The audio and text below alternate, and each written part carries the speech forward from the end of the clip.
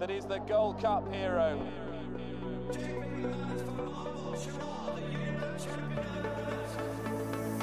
Two of the most admirable chasers you could possibly wish to see. Relentless, remorseless, has pounded Cordon Star into submission. Hello and welcome to another edition of the Race Hour podcast, brought to you with our friends at bookmakers.co.uk. It's myself, Dean Ryan, in the lockdown towers of all our own homes, of course. As people know by now, we get towers into the opening section of this podcast. Unfortunately, don't have Dermo in any tower anywhere at all. He's not here this week, which is a shame. He will be much missed and we will have him back next week, all being well. Paddy Aspel is here though. Paddy, how are you keeping? How are you doing? Good to have you, my friend. And Dave Weldon is back. Dave? How's it going, Dean? You well? Yeah, really good, really good. We do the usual format of the race hour. Everyone's very comfortable with it now at this point. We don't have any Cheltenham preview this week at all. We will probably get back to that in the weeks ahead, some of your favourites, and we go through a bit of Cheltenham anti-post stuff, but not this week. This week, a quick review of what we saw over the last 5 or 6 days, over that weekend, of course, where some stellar stars were out on display. And then after the break in the middle of the pod, we will look at racing from Wincanton, Aintree, Doncaster, a little bit of stuff going on Ireland, like to Troy Town, and if anyone has anything for the Breeders' Cup. So it's going to be a busy, probably come in under an hour, I would imagine. Why don't we get started, gents? Dave, I'll let you go first with a horse that I know Dermot was keen on last week on the podcast, the Storyteller, getting it done at Down Royal in that Ladbrokes Champion Chase. Now, before the race, it looked an absolute belter with the likes of Delta Work presenting Percy, Chris's Dream. Not many had Storyteller on the front of their minds to come through and win. Keith Donoghue was confident about it running the big race on his bookmakers.co.uk blog. And he was right, wasn't he? The horse and the fitness and everything about Storyteller at the minute in A1 form. Yeah, exactly. I think fitness won out for him on the day. He had a good aggressive campaign by Gordon over the summer, picking up a couple of nice pots that will probably do Gordon well come the end of the year in the Trainers' Championship. It was great for Keith to get his Open Grade 1. Great story, and the bookmakers.co blog from last week with his trials and tribulations, keeping his weight down and all that. Exactly. Great stuff for Keith. You could even see after the line, Puppy Power was first to congratulate him for winning the race.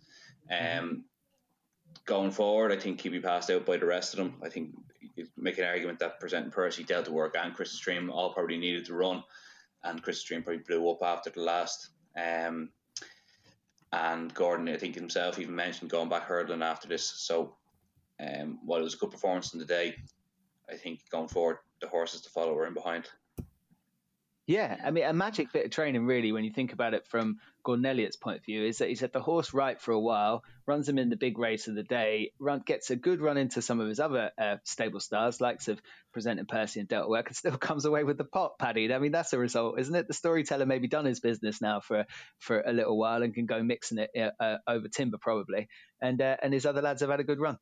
Yeah, exactly. Like Dave says, they've got the option there, haven't they, to go back over the smaller obstacles. But just looking down through his record, Keith Donoghue's got a great record on the horse, hasn't he? Does. Yeah, he really does. And he was saying in his blog, Paddy, how lockdown has been, really kind to him, because it allowed him to really focus on a few things that he found harder to do when, the madness of the season was upon him. So he's been able to control his weight really well. He's been able to get super fit, and he's really reaping the benefits of that. And for him to get a big pot like that, I think it's his second grade one. I think he won on Hardline at Limerick a few Christmases ago. But for him to go and win this on the Storyteller and to be on the right horse on the right day when there's bigger guns from the stable in the race, great for him, Paddy. Yeah, and there was no accidents about it, because he gave the horse a lovely, well-timed ride, as he did at Punchestown, and the horse went there with maximum confidence at Down Royal the other day, and you could see that everybody got a great kick out of it. And yeah, it was a real good story. And the thing about this horse is he's absolutely no back number. And that was certainly up there with a career best. He done that the other day, rated 158. I'm not sure where he's at now. But yeah, it was a great story, wasn't it? Yeah, it was. And I mean, the horses that are in behind, Dave says he reckons a few of them will pass out the Storyteller now in future engagements. So I think that's absolutely spot on.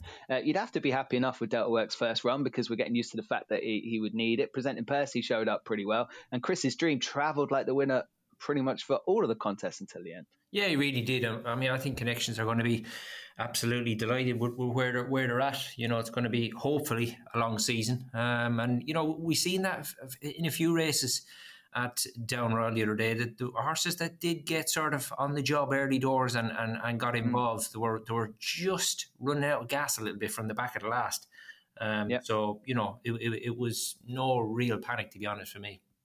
Yeah, a tough old test as well for plenty of them after plenty of summer oats, and even that longer break that they had when racing was curtailed so early, of course, in festival season. We never really got some of the big guns to play out their final markers. Dave, talk to me about Envoi Allen. I think everyone is waxing lyrical about how professional this animal looked. We thought he would be, but he really was. Yeah, he didn't touch a twig. He was clever when he had to be. When he was in close, he got his feet up and out of the way. Paddy, tell you more about his jumping, but I thought it was spectacular. On All Roads Lead to the Drimore next. Now, put it out there, he had 30 pounds in hand on hurdle form versus the rest of them, so he should have won it that way. But it's just very exciting to see a horse like this continue his progressions and keep going, and sky is really the limit with him. Yeah, Paddy, I think Dave makes the point there. This was a point and shoot debut over fences for Envoi Allen, but the way he jumped, he's clever, isn't he? He looks economical, he looks quick. Yeah, no, he was good as gold for me. On TV, Gary O'Brien was trying to pick holes in him simply because, look, he went off 1 to 14. You're going to try and pick up any little thing you can. But, Ruby set him straight. He said, look, what do you want him to do? He's done everything was asked of him. And he jumped well and he won like a 1 to 14 shot. And it was a good starting point. And, you can't say any more about it and just move on from there. But no, it was spot on. When you see horses like that who have, obviously huge reputations and well backed up by what we've seen on the track from Envoi Allen to date, of course, it would have to be. But when you see them come and make a debut over fences like that, you're almost going to have the niggle in the back of your mind that maybe he doesn't need too much racing before we get to the lights of the festivals this time. Just look super professional. Sometimes you see a horse of that kind of ilk make a chase debut and go, they're going to need a few runs to get the hang of this. Take Champ, for example. Envoi Allen looks like you could probably go one more run and turn up at the festival. He's going to be odds on. Yeah, I mean, look, the thing is, he's rising 7-year-old and, he's had not even 10 runs, He is very, very low mileage. And, I mean, to be fair, there's probably not going to be that many options for him anyway. And it certainly didn't look like the other day that he's going to need the match practice. So Connections have got that option, haven't they? They certainly do. Paddy, I might ask you about the hurdlers that went to post there at Down Royal. I think it was on Friday, where Aspire Tower came out on top in a match with the likes of Jason the Militant and Abracadabras. That I don't think anyone had Aspire Tower at the front of their mind for that race. It seems to have come on lovely after a 4-year-old campaign. Yeah, it certainly did, and it was another good point. To be fair, that Ruby made. He'd actually questioned. He'd asked Rachel the question herself as why did she choose Aspire Tower, and he said that she was proved right, and that was a real good effort the other day. I mean, 4.5 lengths back to a good horse like Abracadabra. Just shows him he was a massive price in the end, really, because it looked like on form that Rachel had maybe taken a bit of a chance in choosing him, but obviously she knows this horse plenty well enough, and she was proved right, and that was a real good effort the other day, Yeah, I guess, Dave, the clues were there in that jockey booking. Aspire Tower coming out on top of a stablemate. But what about Abracadabras and going forward? They wouldn't have been too disappointed, I wouldn't think. No, I can't imagine they would be. Their target wasn't going to be the WKD hurdle in the end of October down Royal. But I think they probably would have liked maybe get a bit closer to Aspire Tower and just getting past Jason the Militant on the line. But listen, Aspire Tower was very good. Abracadabras needs to come on a bit for my book. He just flatters to deceive. I think he travelled all over the race, all over the front two. He jumped probably marginally the best of the three after a couple of sketchy jumps early on, and still couldn't. It's just finishing effort left a little to be desired, I think, and I'd be taking him with a pinch of salt going forward. Aspire Tower is very good. I actually, in the back of my head, I was hoping he'd blow up and they'd go chasing early and he'd get all them allowances similar to Fakir the Dairies last year. of Joseph. So, but it looks like he's a right champion hurdle contender now. Yeah, they're gonna have to campaign that way. They're gonna have to go and win in that race. That's where they'll go, and they'll find out where they sit in the pecking order as the season progresses, and that makes a lot of sense. A couple of younger guns on the path. In a nice way to start off the season, like Farouk Delane and Bally Adam. Welder, I'll come to you with that one. Yeah, Farouk Delane didn't really impress me. It was poor field, and he kind of blew up after the last. Maybe he needed to run his first time out, but I can see him more going towards handicaps and taking, I think, just better out there than him, and I'd be surprised if there isn't. Bally Adam, I suppose, is living up to the hype after his early turnover at 1-3 in a bumper. Still plenty to improve on and gone the right way. And what can you say about Shepley Park? They've some hand of horses going forward this year. They certainly do, and Paddy, they seem to be recruiting all of the right types, don't they, since they've stepped into the National Hunt game? I mean, they've got a few stable stars already. Bally Adam looks like one that will take high rank amongst his peers this season as well. Yeah, for sure. Like you say, they've been quite select, haven't they, with sort of horses that they picked up. But I think they're reaping the benefits now because they've got a very, very strong team. They don't really do sort of bread and butter midweek horses generally what they have. That is true. That is very true. That takes a lot of doing though to get it right. Yeah, to source the right ones, because obviously they're not going to pick them up for small money. But there's no doubt on the evidence so far, whoever is sourcing these horses for them, they are proven very, very well bought. Yeah, very much so. Bally Adam, one to look forward to after winning that maiden in a bit of a romp at Down Royal. What about Battle Over Doyen? I mean, obviously, I would have gone to Dermo on this, and he's not here, but I mean, he's always a big fan of the horse, and it won a nice Grade 2 chase at Down Royal, Dave, in the style of a horse that is going to be something to reckon with over fences this season. Easy Game's the right one back in second. Sam Crow had run good up to a point, finishing in third, and we all know that Sam Crow's likely to step up plenty, but Battle Over Doyen getting it done early. Yeah, it was very impressive, Dean. It was one of the performances of the weekend for me. Easy Game was race fit, had beaten the Storyteller the last time out, and Storyteller just franked that form. Sam Crow made a really bad mistake at the third last, just as Battle Over Doyen was making his move. Battle Over Doyen did so stylishly. He just quickened between horses, put in a really good leap, and he was gone. The race was over 3 out, and the other two couldn't get involved at all. It was a very good performance, and given how Gordon's happened running over the weekend, his winter horses looking like they needed to run. It was very impressive now, and you'd have to have a question mark in the back of your head with regard to Cheltenham because he just hasn't performed there in the last 2 seasons. But I think 2 Mile 5 will be his trip, so it could be all roads to the Ryanair, but you could also see him staying at home as well and picking up a couple of graded races, given Gordon's ambition this year of winning the Trainers' Championship.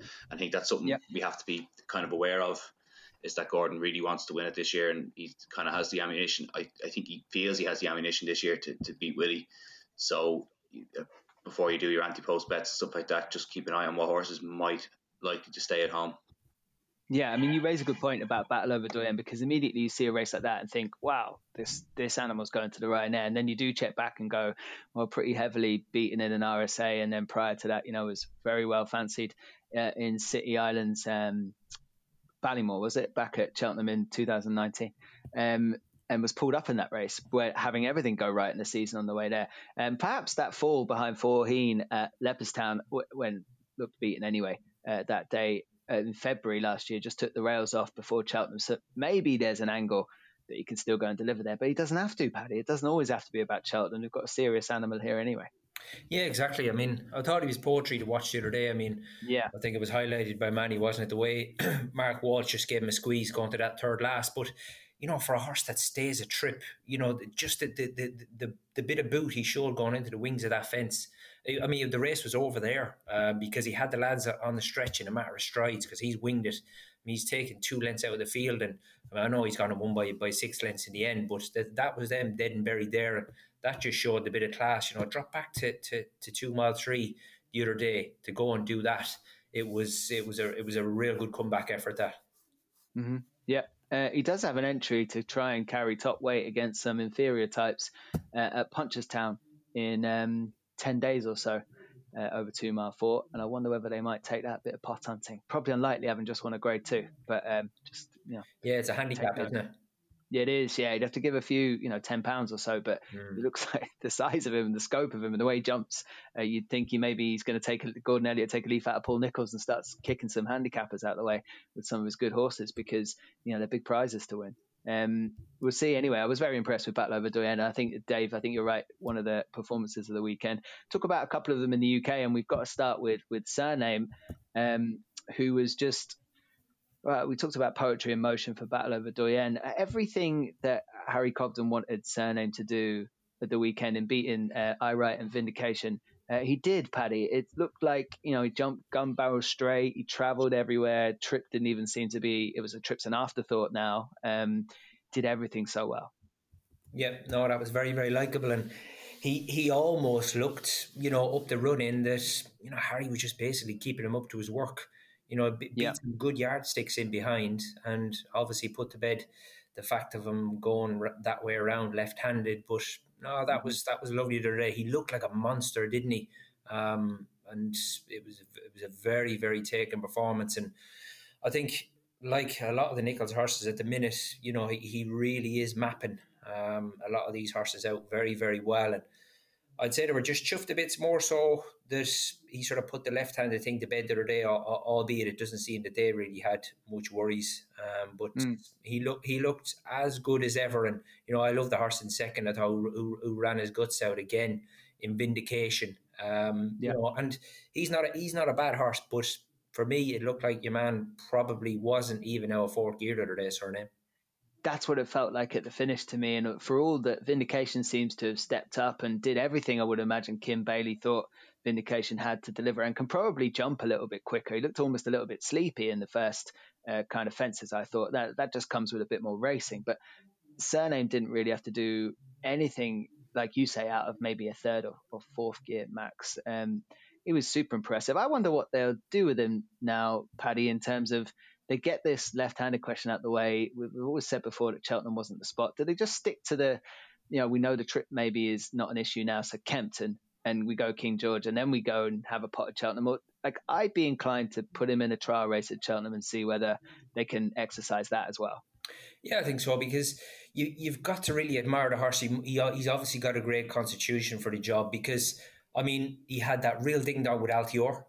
Then he was emptied out behind Clandazobo under King George, got a horrible fall at Ascot when we last seen him behind Riders on the Storm. And for Nicholls to get him back the other day and produce a performance like that, he's obviously a horse now who's pretty tough and hardy, but, like I say, a real good starting point. But I'd say they've got options with this boy now, because obviously he put that question to bed the other day. But just him and himself, the way he looked and the way he done it, they've probably, believe it or not, actually even got a better horse to go to war with this year. Does seem so. And Dave, I think we're all pretty aware that what that race between Surname and Altior took out of each of those horses last season. He didn't have anything like that kind of test there in the Charlie Hall, and did it in stunning fashion. What would you do with Surname? I would skip to King George. If it was my horse, I'd skip to King George, because Paul Nicholls has Clandazobo for that, who's won the last 2 years, and that's going to be his race. He's not going to Cheltenham or anything like that. But I think the owner himself said he wants to win the King George. That's the race he wants to win, so he'll go there. But I would avoid that. I'd try and get the Betfair Chase in maybe, and then maybe the Cotswold Chase as a trial for the Gold Cup. But he's so much more tractable this year. He looked like he still pulled and was a little bit keen in Harry Cobden's hands. Like it wasn't plain sailing for Harry Cobden, but he was just so much more easier to ride. He looked like he could have went around again comfortably and still been in fourth gear the whole way around. Like, it was just such a good performance. Now, I like to put a perspective on it. Like, I Write was rated 114 behind, and Vindication hated every bit of going that way around in the Charlie Hall. But it's just so good to see a really good Charlie Hall winner to set up the season for the staying division. Look at the last couple of years in the Charlie Hall, you had Paddy Optic and Definitely Red winning it. Both good horses in their own right, but Surname is a level up from them, and it just sets up the whole season for the staying division. And like we already said it on this podcast recently, that the staying division, the Gold Cup division, looks like an absolute beauty this year, and this kind of just really whets the appetite for that going forward. This is almost a left field addition to it, because in my head, maybe not other people's, but in my head, Surname was never going to be trying to enter the Gold Cup picture. And if the horse was mine, and again, definitely isn't or never will be, I'd be going Cotswold Chase at some point and lining that up, whether there is a run in between or not. That's what I'd be doing, because I just think the horse is now right at the answered enough questions for me to be right in the mix. So I'd love them to do that. Dave, with you, just on the likes of Roxana winning what ended up being a slightly cut up version of the Stayers Hurdle there on the same card, and Verdana Blue getting turned over in the Mares Hurdle odds on. I don't know why I laughed at that. I think it's just that we were all questioning the price last week on the pod, so it's like Verdana Blue is a bit of an enigma, can destroy anything and can also beat itself sometimes. Yeah, like Verdana Blue just wants good to firm ground, and I don't know why Nicky Henderson keeps running her on soft ground. It just doesn't really make any sense. Don't fall. Yeah, fair enough. Like even the scene in the Ebor, I think maybe the Ebor performance where she finished third or fourth on soft ground at York kind of put it in his head that maybe she'd get away with it in these fields, but the last twice she almost did get away with it, in fairness. Yeah, she did, but it wasn't her optimum conditions for the price she was. Roxana was very good. Be interesting to see where they go with her now, because she clearly stays 3 miles. That was very testing ground on the weekend at Wetherby. So does she go back to the mares that she's won before, or does she go to the Stayers? It's definitely an interesting decision to make for Skeltons, but she's the right one anyway. Yeah, Roxana blossomed there, Paddy. And if you're looking behind her, a really big run from Next Destination now for Paul Nicholls. Kildesart would have set up a season nicely with that spin. And Liz Nagaraska, the Stayers Hurdle winner, back in fourth. I mean, the form looks good. Liz Nagaraska, you can expect, is going to be priming for a spring target, obviously. Yeah, no, I'd say Rebecca Curtis was chuffed with that, because he came there with a chance, didn't he? And I know he did get tired and he was well beat in the end, but he did come there with a chance for a few strides of being in the mix. But I mean, great bit of placing by Dan Skelton with Roxana, because she's rated 151, and I mean, she was getting the guts of a stone off Liz Nagar-Oscar, getting all the allowances 10 stone 7, and typical lovely Harry Skelton patient ride, took his time, came closer to the stand side. I mean, from the back of the last, he never actually picked a stick up, and she's gone and won 8.5 lengths. So that was hellish good. I was very, very impressed. But I just think that Dan and Harry Skelton now, I just love the way they campaign their horses, Dino, because they think of seeing the season out. It's all about longevity, and the way Harry rides these horses, he rides them like they are literally his own. And if they win, they win. If they don't, there's a little bit of petrol left in the tank for the next day and for the next day. It's fantastic.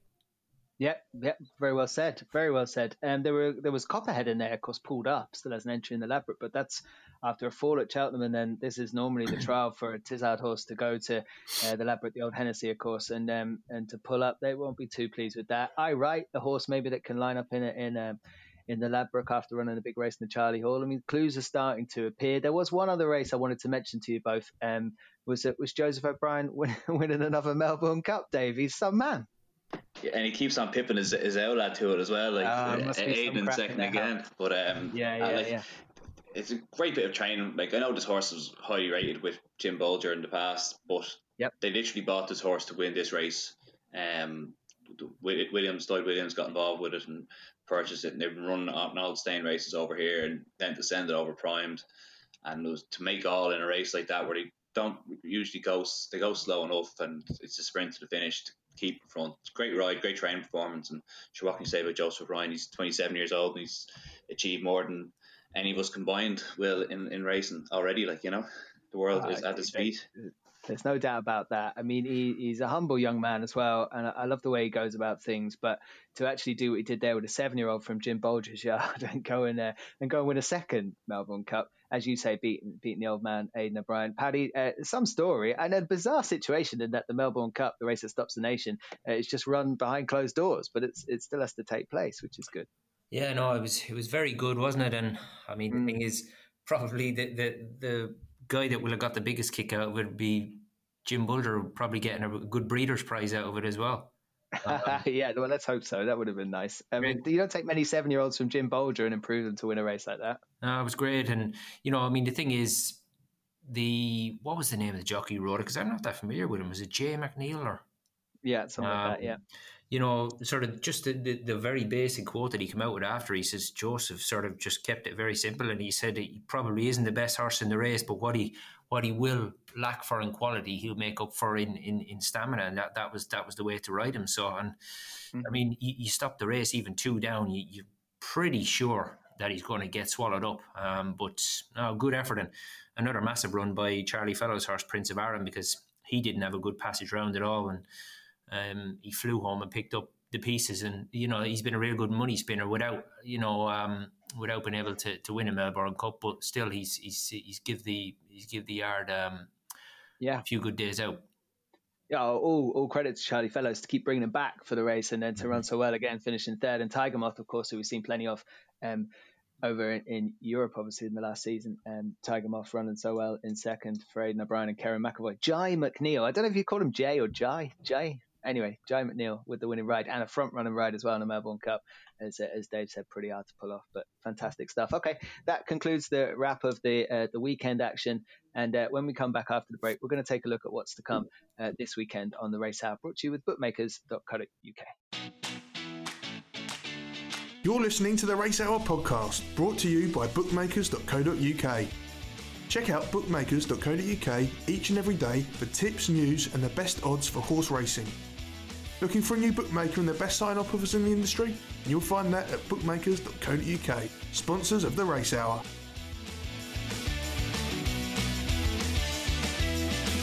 Hello and welcome back to the Race Hour, brought to you with our friends at bookmakers.co.uk. It's myself, Dean Ryan, Paddy Aspel and Dave Weldon. Before the break, we obviously went through some of the cracking action that took place over the last 5 days or so. And now it's all about looking ahead. We're going to go to Wincanton, Aintree, and a touch on Doncaster. And there's some decent racing as well on the Sunday over in Ireland. So we'll take a look at that as well. Why don't we kick off with this 150 at Wincanton? Dave, I might come to you first. Are we looking at a Paul Nicholls Saturday winner with the likes of this Kill Anna, who looked pretty impressive last season? Yeah, she was, and she saw the right form in the book. It's a very good race actually for the grade. He has another one in there that won the mare's race before, Eglanthe de Soil, for Willie Mullins. Yeah, that's entered as well. There's another horse, Anti Honeyball, who can do no wrong, Kilcooney Bridge, and Sunrise Ruby for Nicky Henderson. So if all them show up, it's going to be 6-7-1 the field. And it's right, good race. One there, 16-1. Lucy Wadham, the White Mouse. She was a very good novice.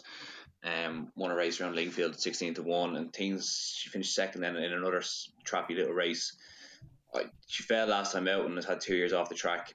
If she runs, I think she'll have a good chance if she's revved up, but she probably won't take out of this going forward. She's rated 1-2-2, and I reckon that she has about a stone in hand, based on her back form. So while Saturday might not be the day for the White Mouse, but I think going forward she'd probably be a horse to take, and I would be willing to take a chance at 16-1 on her. Okay, the White Mouse, Lucy Wadham, an interesting runner if it does line up there. I mean, Paddy, as Dave is alluding to, if we get the top 4 or 5 in the current betting line up, like Sunrise Ruby, Killana, Kilconny Bridge, Eglantine de Soy, and I mean, you can even throw in the decent form of Dan Skelton and Henry Daly with his probably me and Molly Ollie's wishes. This looks a hot contest. Yeah, very, very warm race. But, it's a nice prize on offer, just shy of 15 grand. I suppose Sunrise Ruby, not really sure. I think the handicapper has erred on the side of caution, or he hasn't erred on the side of caution, really, because she still is off 1-8, but she's had 2 penalty kicks to contend with so far, and that's how the sort of fashion she's won in. So we don't really know how good she is, to be honest. So she could be very nicely in off 1-8, 10-7 on her back if Nicholls declares Elegant de Soy at the top. For me, I think Killana is a mare who really did improve for having her tongue tied down, and she's a mare who won't lack for stamina. She has won a point, but she has gotten up to a mark of 135 pretty quickly, considering she was a bit of a slow burner early doors, but she's a course and distance winner. So she's certainly one of the more interesting ones. And then I thought maybe Kilconny Bridge of Anthony Honeyballs. For me, she was only beat when they dropped her back to the minimum and ran her on really sticky ground at Catterick. And in the end, although she did make the bulk of the run, and they went very, very steady, and it just wasn't enough of a test for her. And she just got out sprinted in the back of the last. But apart from that, she's unbeaten, Kilconny Bridge. And she's another one off 1-2-6, could have plenty of rope to play with, Dino. Yeah, if you put a bit of turf in front of that mare, like she's got loads of boot, and as you say, stays very well. I thought Kielana was very impressive last season, and I'd be keen on her continuing that progression. So you mentioned the tongue tie there. I mean, it's pretty remarkable that she turned inside out after that. What difference does that make, Paddy, to a horse when they tie the tongue down? Well, I mean, the thing about Nichols is he generally does. Every horse in that he has in training, he does their wind every summer, doesn't he? When they're under summer break. But I mean, the thing is, it just didn't seem to be happening. First 3 starts or a couple of starts in bumpers, and then although finishing third, was comfortably beaten at Wincanton first time over hurdles. But soon after that, they've whacked the tongue tie on, and she's unbeaten in it now. So obviously, without having serious wind trouble, it has just helped her to get that bit of breath at a vital part of the race. Funny things, isn't it? The key to finding how to get a horse to run at its optimum can involve all sorts of little aids and tricks. Tongue tie, obviously a very common one, but certainly worked the oracle with Kielana once it went on from Warwick to Wincanton to Doncaster, and you'd imagine it being play again here at Wincanton. Okay, that's the 150 at Wincanton. What about the next race on the card, Paddy? I'm really looking forward and hoping this time, when we talked about Fiddler on the Roof, can come through and put the record straight in this Rising Stars Novices Chase. Always a good contest as well. Grand Sancy in there who was so impressive. We saw that just 3 or 4 weeks ago. And If the Cap Fits as well, I thought was mighty impressive when that one won 3 weeks ago. Yeah, I mean, I think I'd maybe be sort of, the jury for me would still be out with the Cap Fits at the minute, because look, he done absolutely nothing wrong at Foss Lass, but it was wretched bad ground. Obviously, Fiddler on the Roof was behind him that day, but he was ridden like a horse who was going chasing late in life. They just bobbed him out the back. He was sticky early doors, but he got a lovely, lovely confidence boosting ride by Darrell Jacob, and his jumping improved as he went on. And to be fair, from the back of the last, he'd actually put in a pretty decent round of jumping, and he looked. Yes. He finished like a horse full of confidence. So you just really wouldn't know where that's left him now. I mean, he's nicely clear on rating Series 162, so he's nicely clear. And I mean, for me, I know the Tizar team they're having a winner or two, but they're just not rock and rolling as well as I would imagine that Colin Tizar would like them to be at the minute. So I think Fiddler on the Roof is still, for me, got a bit to prove. And I think the horse down the bottom here, the 4-year-old, he could be the flying the ointment here, GA Law. Whether he turns up or not, he's not jocked up for me this end. But this Son of Sindar has looked an absolute natural over fences. I mean, 138, he's got plenty to find, but he obviously being 4, he's getting the allowances, but he really, really is very, very good on his feet, this GA Law, and it'd be interesting to see if Jamie Snowden declares him, because he could be the flying the ointment for me. Yeah, it would be fascinating if they go test the waters against what you would naturally consider a better stamp of National Hunt chasers to go to war with this season. I mean, you just would think that, but done nothing wrong, as you say, and gets an allowance. I agree with what you were saying as well, Paddy, in the way that If the Cap Fits was a victor over Fiddler on the Roof last. It's almost like they dropped in and let the others up front. Emma Tom it was who was going across at a good old pace, let them just kind of not cut each other's throats, but give themselves a hard time of it until the business end. Dave, what did you think of this lineup here? And perhaps we've got a little bit of collateral form already this early in the season. Yeah, I thought if the Cap Fits should win again, like as Paddy was saying, he's £10 clear of Fiddler on the Roof. There's no real reason for that form to be reversed. I think as you go on later in the season, Fiddler on the Roof will get closer and probably turn out to be the better. I just think if the Cap Fits looks like an early season novice, that'll take some stopping this side of Christmas, and maybe his form will tail off, as it usually does, that horse, in fairness, towards the spring festivals and stuff like that. So at 7-4, which he is currently, I can't see any reason why he shouldn't win again. Okay. So you fancy If the Cap Fits to uphold a bit of form there? I mean, Grand Sancy won another race that kind of depleted the last day in slamming some inferior rivals when others were supposed to line up. Did nothing wrong, and Nichols obviously knows the time of day there. It's a fascinating contest for me. I'm not sure I'll be punting in it, but I do want to see Fiddler on the Roof do a little bit better than last time, and I won't even be that disappointed if it doesn't get a victory this time round, given what Paddy says as well about the yard not totally on top form just yet. GA Law, fascinating whether Jamie Snowden takes the takes the plunge there with that horse and see where it stands in the pecking order. That's a really nice race. Why don't we have a look at Aintree for the handicap chase there over 2 mile 4. Paddy, I might come to you first on this. Plenty of JP McManus interest in here if they do line up with any of their likely protagonists, Modus, Brelandas, Drumcliff. I mean, there's a few in there that could go. At the moment, though, Delira Destraval for Ben Paulin and Benny's King for Dan Skelton, who's already got Harry jocked up. Likely, well, they are heading the market. Yeah, very, very competitive stuff. 20 grand or so they've been rewarded with a decent field. To be honest, so it'll be interesting to see who stands their ground. The likes of Pink Eyed Pedro, he ran yesterday, so it is going to cut up a little bit. But so far, they're only forecasted soft ground at the minute. The Ben Pauling horse, this is another stable yet who I don't think they've been mega busy as regards runners. So it's very difficult to say whether the horses are forward, whether they're in form, out of form.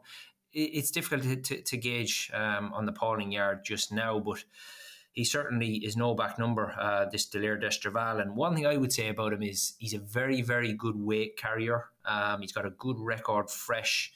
And, I mean, a mark of 146, you know, the handicapper probably knows enough about him. But like I say, if I had a bit more of a gauge on the Pauling yard, he could be a bit more confident about this horse, because I think he's a very low mileage 7-year-old, and you know he's open to any amount of potential. You know. Yeah, there's got to be more to come in there. Benny's King, Dave, we know plenty about, obviously, and is probably rightly positioned where he is there, but he'll have to give weight away to a few of these. And I'm going to throw one into the mix that I'll talk about in a minute in Garde La Victoire, who has a bit of form with some of these. He sure does, and he's probably nicely handicapped now, Dean, off 141. Yeah. Like, it's competitive enough at the top. It's nearly a veterans race given the age profile of most of these. Yes.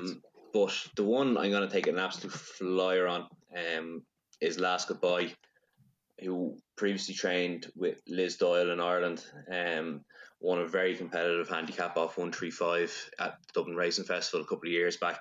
He's back down to that mark. He's been sold. He's over with Sam England now. First run there. Still only 9, has pretty low mileage, and is a 33-1 chance. And if Sam England can get this horse back to anything like its best, it'll have a right chance in this race. Last Goodbye goes well fresh, has some really good form, usually runs in all the big festivals in Ireland, Punchestown, and runs in all the big handicaps there and places in them. So at 33-1, I think you'll probably see some money for it if it's fancied. And I just think off 135 it has a right chance if he can find some of its back form from days gone by. Okay, I like that. Last Goodbye then for Sam England at a big price. I've got to give Garde La Victoire a great chance. I think the handicapper has relented enough now. Hopefully fit and fresh and ready to go. This is the kind of race it'll pick up before finding it all a bit tough again. But it is 11 years old, and the fact that they're not in a veterans race, I think, tells you that there's still a bit of juice left in the tank. And if you look at the run behind Delire Destraval at Kempton, I know you're going back to March, and we haven't seen Garde La Victoire since. There's not going to be a lot between those two, but the prices, it'd be an 8-9 to 1 shot. Garde La Victoire will do me in that contest for a punt, and I do like my cliff horses, as most people who listen to this will know very well. Okay, what about the Unibet Elite Hurdle?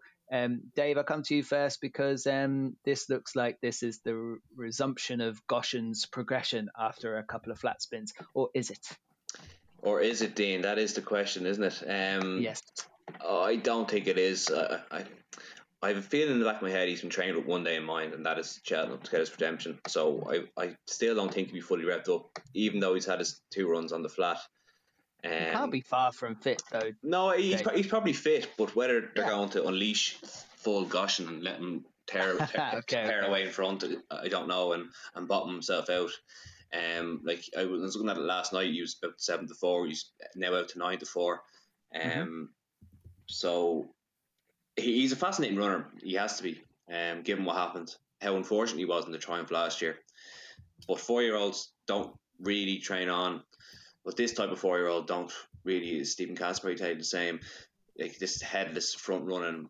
He wanted to bet me last week on the podcast that Goshen wouldn't win a race this season. Yeah, I was tempted to go in on that with him, because it's a decent race. It is hot race. Ballyandy has form at these smaller races, these grade twos. You can never write him off. Song for Someone, while he has to give away a penalty, is a good horse. I don't think we've got to the bottom with Solo yet either, and that's kind of where I'm going with it. I know he's a 4-year-old, and the question whether he don't train on, but he's not your typical 4-year-old.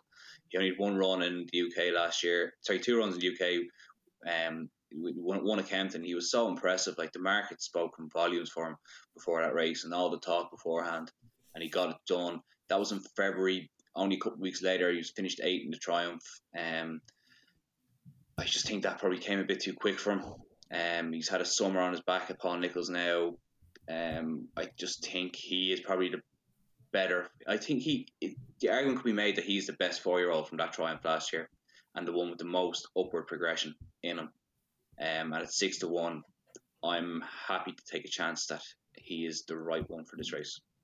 Okay, he's also had the cruelest cut of all since we last saw Solo.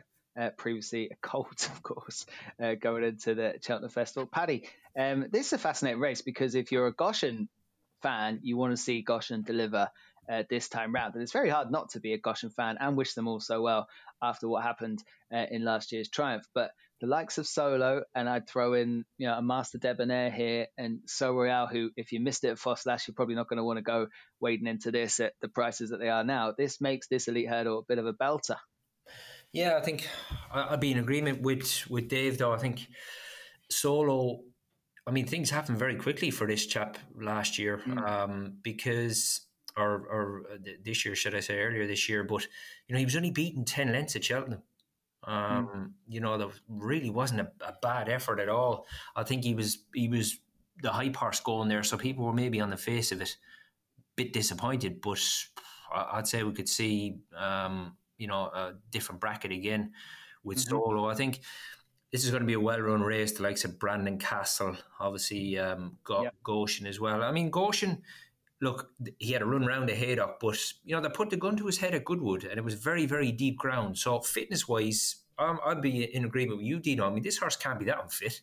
And I thought he ran actually okay at Goodwood. I mean, they were trying to sort of force him a little bit, and probably on the day forced him a bit too much, but I thought he ran okay. I think we were just automatically presuming, because he was so good over hurdles, that he was always going to fall back on this flat rating and absolutely make a mockery of it, but it just hasn't worked out that way. And it doesn't always, that can happen to them, can't it? Because it's a different thing going at a helter-skelter gallop over timber than it is on the level, because the tractability is different, and just maybe it just didn't happen for him, and maybe they're quite comfortable with that. I think the Moors seem to feel that they were okay about it, Paddy. Yeah, I mean, the thing about Gary, he never jumps up and down whether things are really good or really bad. So, but I think Dave's right. They're probably not thinking November, December. They've got one day in mind, and if they can take a scalp along the way, great. But I don't think they're probably they're thinking elite hurdles is the be and end all with Goshen. And I think it's Joshua Moore's first crack at Goshen as well. Of course, previously Jamie Moore in the saddle, and Hector Crouch been doing the steering on the flat, so that'll be interesting for Joshua to get a spin round on Goshen and see how they go. Like I made the point about So Royale, if you missed the price at 10-1 where it dotted up at Foss last time, you're going to struggle to be too enthused about wading in here. The one horse I'm looking forward to this season, seeing where it goes, and it probably isn't one for first time back, is Master Debonair for Colin Tizard. I thought that put in some really nice performances last season. It was one that could go forward. A Belton race, going to tell us a lot. I'm really looking forward to it. And that's that Unibet Elite hurdle at Wincanton at 3:00 on Saturday. Should we mention the November handicap? Dave, you've normally got something for this, have you? I've won. I just can't understand the price. Eugene Glenn for Jim Goldie and Paul Moretti. Yep. He's top weight, he's carry 109. But if you look at his form, the last 4 races, attacked it the last twice, and before that, I finished 4th there in a listed race behind the Dave. And he's still off the same mark, 109. I think he needs the ground to be desperate. The forecast probably is that it's going to be on the better side of soft, just on the slow side of good. So if the rain comes, he won't go off that price. He'll go off half that. But I think Eugene Glenn is an absolute massive price given him what he's done and the form he's currently in.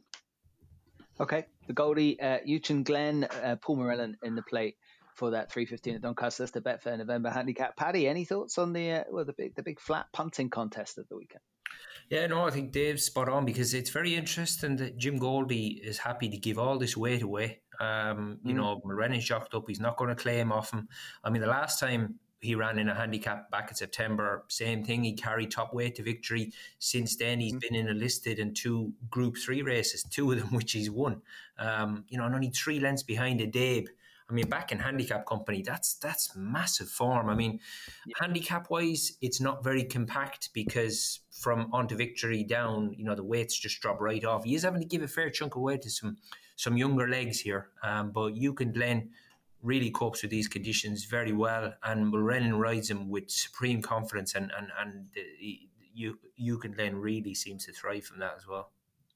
Top weight in a handicap looks a good thing. Potentially, Uchan Glen, and at a fair price as well, it seems. So good luck to Jim Goldie and Paul Morellan in the handicap at Doncaster. We did have one more jumps race to talk about, and it's one of my favourite ones actually at this, certainly obviously at this time of the season, but actually in any season, sets a little tone. And normally Paul Nicholls has something a bit special for the Badger Beers Silver Trophy at Wincanton, and it looks like this time round it's a choice between a few of his. Which one is going to go off top of the shops? Danny Whizbang and Present Man, who's obviously been there and done it before, Dave.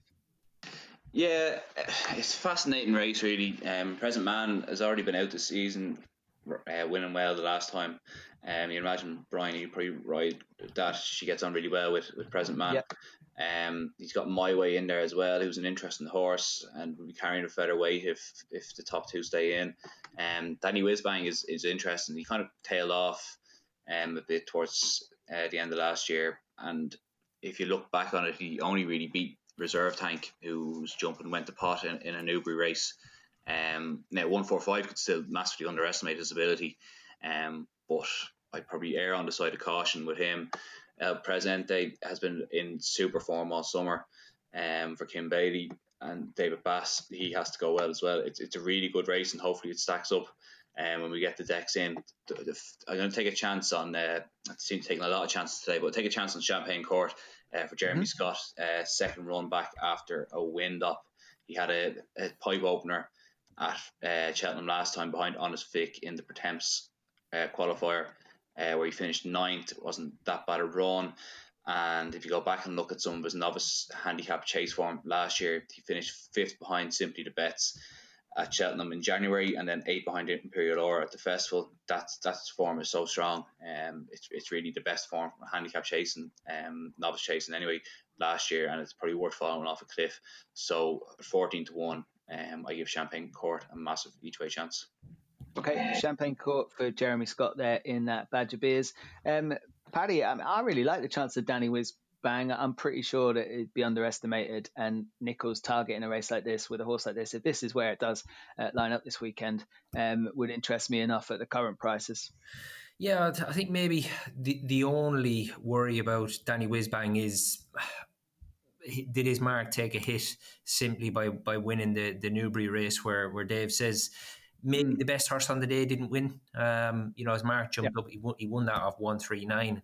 He's on 145 now, so he's going to have to step forward again. That's the only thing he could well do. He's only 7, so he could well do. But he's got that box to tick for me. For me, there was a couple in here I liked. I do like the Scudamore horse, Some Chaos. He knows his way around Wincanton. To the eye, he just gets the job done, Some Chaos, but he's pretty consistent. He is up to 142, so the lads are going to have to get some more improvement out of him as well. He's 9-year-old, so that is a bit of an ask, but I say he does know his way around Wincanton, and he's solid in that way. And then maybe one at a bigger price. I thought they gave him a run over hurdles the last day. Was Supremely Lucky of Dan Skelton's. Mm-hmm. They just dropped him in and moseyed round Uttoxeter the last day and did get tired, but he wasn't beaten that far, to be honest. He's going to have a lovely racing weight there. 11 stone 2, an 8-year-old Supremely Lucky. I think he would have a chance because this will only be his 4th start over fences. And it's a very, very deep contest to be pitching him in here. So the lads obviously think that they might be competitive off that sort of mark, 136. Yeah, Potentially so. Supreme Lucky, got to be more to come from that. There's a couple of other runners in there that are fascinating enough. On the blind side, if ever puts together as well able to win off 145. You'd think now 8 years old and had plenty of chances in the past. And just a Sting, who just looks like just a big old lump, but plenty of toe in there as well. And he's off 135. I mean, this is looking like a decent renewal. I think Nichols knows what he's got with Danny Whizbang. If that lines up, that'd be a tip from me for sure. And that's kind of like Saturday wrapped up. There's some good stuff in Ireland. Dave, we might mention the Lismullen hurdle. There's the Fortria chase as well, of course, where A Plus Tard could line up against likes of Eclair de Beaufort and Onua. And then there's the Troy Town. I mean, where do you want to start, Dave? You can choose one of those.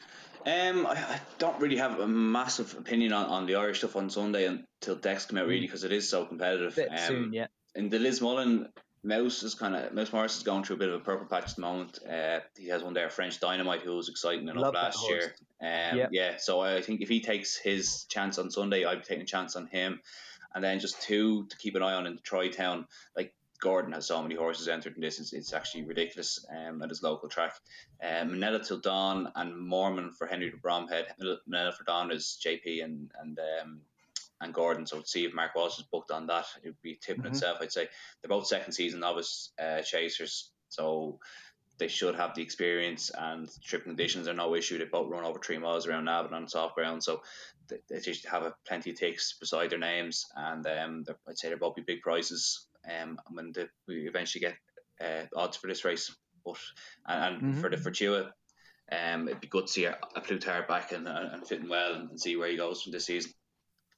Yeah, I mean, that Fortria looks a fascinating little contest. Castle Grace Paddy and Onua and Eclair de Beaufort and A Plus Tard Paddy looks a decent little race. And I don't know how you're going to go and solve the others at this point, but I'm really looking forward to seeing French Dynamite line up for Mouse Morris again, and among other runners in those races. Yeah, for sure. I'm looking forward to seeing A Plus Tard. Really do like that horse. It's going to be a small field, isn't it? Because Fizz and the likes, they ran just the other day, so could turn 3 or 4 runners, I'd say. Yeah. Smallish field. In the Troy Town, I mean, it's 7-1 the field here, isn't it? Aforementioned at the head of the market, but it's a proper grueler, this. But at the minute they're yielding the soft, so it mightn't actually be that bad. But you got plenty of horses contesting this that ran in that Munster National, which it was certainly wasn't for the faint-hearted. I mean, it was carnage, and there wasn't many finishers, and so that's the type of race that could leave a hole in plenty of these, and sort of with horses coming in here with recent good form, they could just sort of feel the effects of a race like that, so it could throw up a bit of a surprise. There was one I thought, Noah Meads, Brace Yourself, 7-year-old. This Brace Yourself, it's only had 4 starts over fences, so like I say, it's a proper test, this a Troy Town, isn't it? So, but at least there could be scope for improvement with Brace Yourself. This will only be his 5th start over fences, and he'll have a lovely racing weight, 10 stone 8. So he certainly makes a bit of appeal for me. Okay. One around the same kind of mark in that field as well. I thought will probably win when ready. Well, probably go well when ready to do so. Is at the Acorn, who's been tipping around, had a little spin over hurdles there just a week or so ago for Tony Martin, and that one's in there at 12-1, going to carry 10 stone 6 off 131. Gordon Elliott has loads of them in there, and it's tricky enough stuff to solve, but that's to come on Sunday. We've got to get through Saturday first. There's also a bit of Breeders' Cup on. Paddy and Dave, you're welcome to give me something that will win at the Breeders' Cup and pay for my weekend. Dave, I'll give you a lucky 15, Dean. Right? Lovely. Go for it. So 8:10 on Friday, the Juvenile Turf Battleground should win. It's best 2-year-old colt in Europe, I think, at 9-2. Then the 9:30 on Friday, the Phillies Turf and the Royal Ascot winner Campanelle for Wesley Ward. It's about 5-1. Draws no issue. She should go really well. Then on Saturday in the 7:36, it's a US horse called CZ Rocket, that goes in this dirt sprint at 7:36 on Saturday. It's around 6-1 chance. Has all the form in the book, and the times look all right as well. And then the 9:33 in the Breeders' Cup Turf, I think Mogul would beat Magical, and Ryan Moore will be on the second string once again. At around 7-2. Okay. So that's it. Okay. Breeders' Cup Mile, probably the race that I'm most looking forward to, likes of Kamiko and Siskin and horses like that going there, Circus Maximus. Paddy, did you have any thoughts on what's to come there on a bit of dirt and turf? Well, there was a couple I liked, one each day. I think on the Friday, I liked the Beckett horse New Mandate, round about 17-2. I thought that was reasonable value. I mean, he's had this race in mind apparently for a long time. The Tory ride, so that's in the juvenile turf on Friday, and then I think straight away after Dermot Wells' filly Tarnawa won in France, straight away they said about going to America, and they had a couple of options, but he's actually declared to run against the boys, hasn't he? And like she was round about 7-1 when I looked this morning, so she runs in the Breeders' Cup turf. Sumion is going to ride again, and it's probably, he's had winners all over the world, but I don't think he's had a Breeders' Cup winner, Dermot Wells. No way. And he said that this is probably his most outstanding chance so far. So, he's not a fella really to get too up or down about things, but that was the quote from the good man himself. But no, I'm really looking forward to it. There's, the UK and Ireland, we've got a very, very solid team going over. Serious interest, yeah. And you mentioned that Breeders' Cup turf. I mean, Magical Mogul, Tarnawa, Lord North, that's going to prove some contest. And it's always great fun, isn't it? Complete razzmatazz of it. Unfortunately, I don't know what the situation is with the crowds there, but it's going to be nothing like normal. So that's always a shame, but something definitely to keep you up in the later hours and to enjoy. I do need naps off you chaps for the weekend. You can go to America if you want, or you can stick with the racing at home. Dave, I'll let you go first and give me your best of the rest from the weekend. Best bet will be Last Goodbye in the 240 at Aintree at 33-1. Okay, I'm going to go against you in that race with Garde la Victoire, so that gives us two darts at the same contest. Garde la Victoire will be mine in that 240 at Aintree. I think that everything is coming right for a big run from him at a nice each way price as well for the Hobbs team. And Paddy? I'll go Kilconny Bridge in that mare's race at Wincanton for the Honeyball team. I think, like I say, he does so well with mares. He had a really good weekend last weekend, and I think although it's a red hot race, I do like Kilconny Bridge. Yeah, and Anthony Honeyball, basically, if you put the cat in there with a pair of silks on, probably getting the frame. They are going that well. So Kilconny Bridge in the Richard Barber Memorial Mares 150 at Wincanton. Okay, look, no demo this week, but thank you to Paddy Aspel, Dave Weldon, and you've been listening to the Race Hour podcast brought to you with our friends at bookmakers.co.uk. Thanks, chaps. Have a good weekend. You've been listening to The Race Hour, brought to you by bookmakers.co.uk, your best bet for tips, news and bookmaker reviews.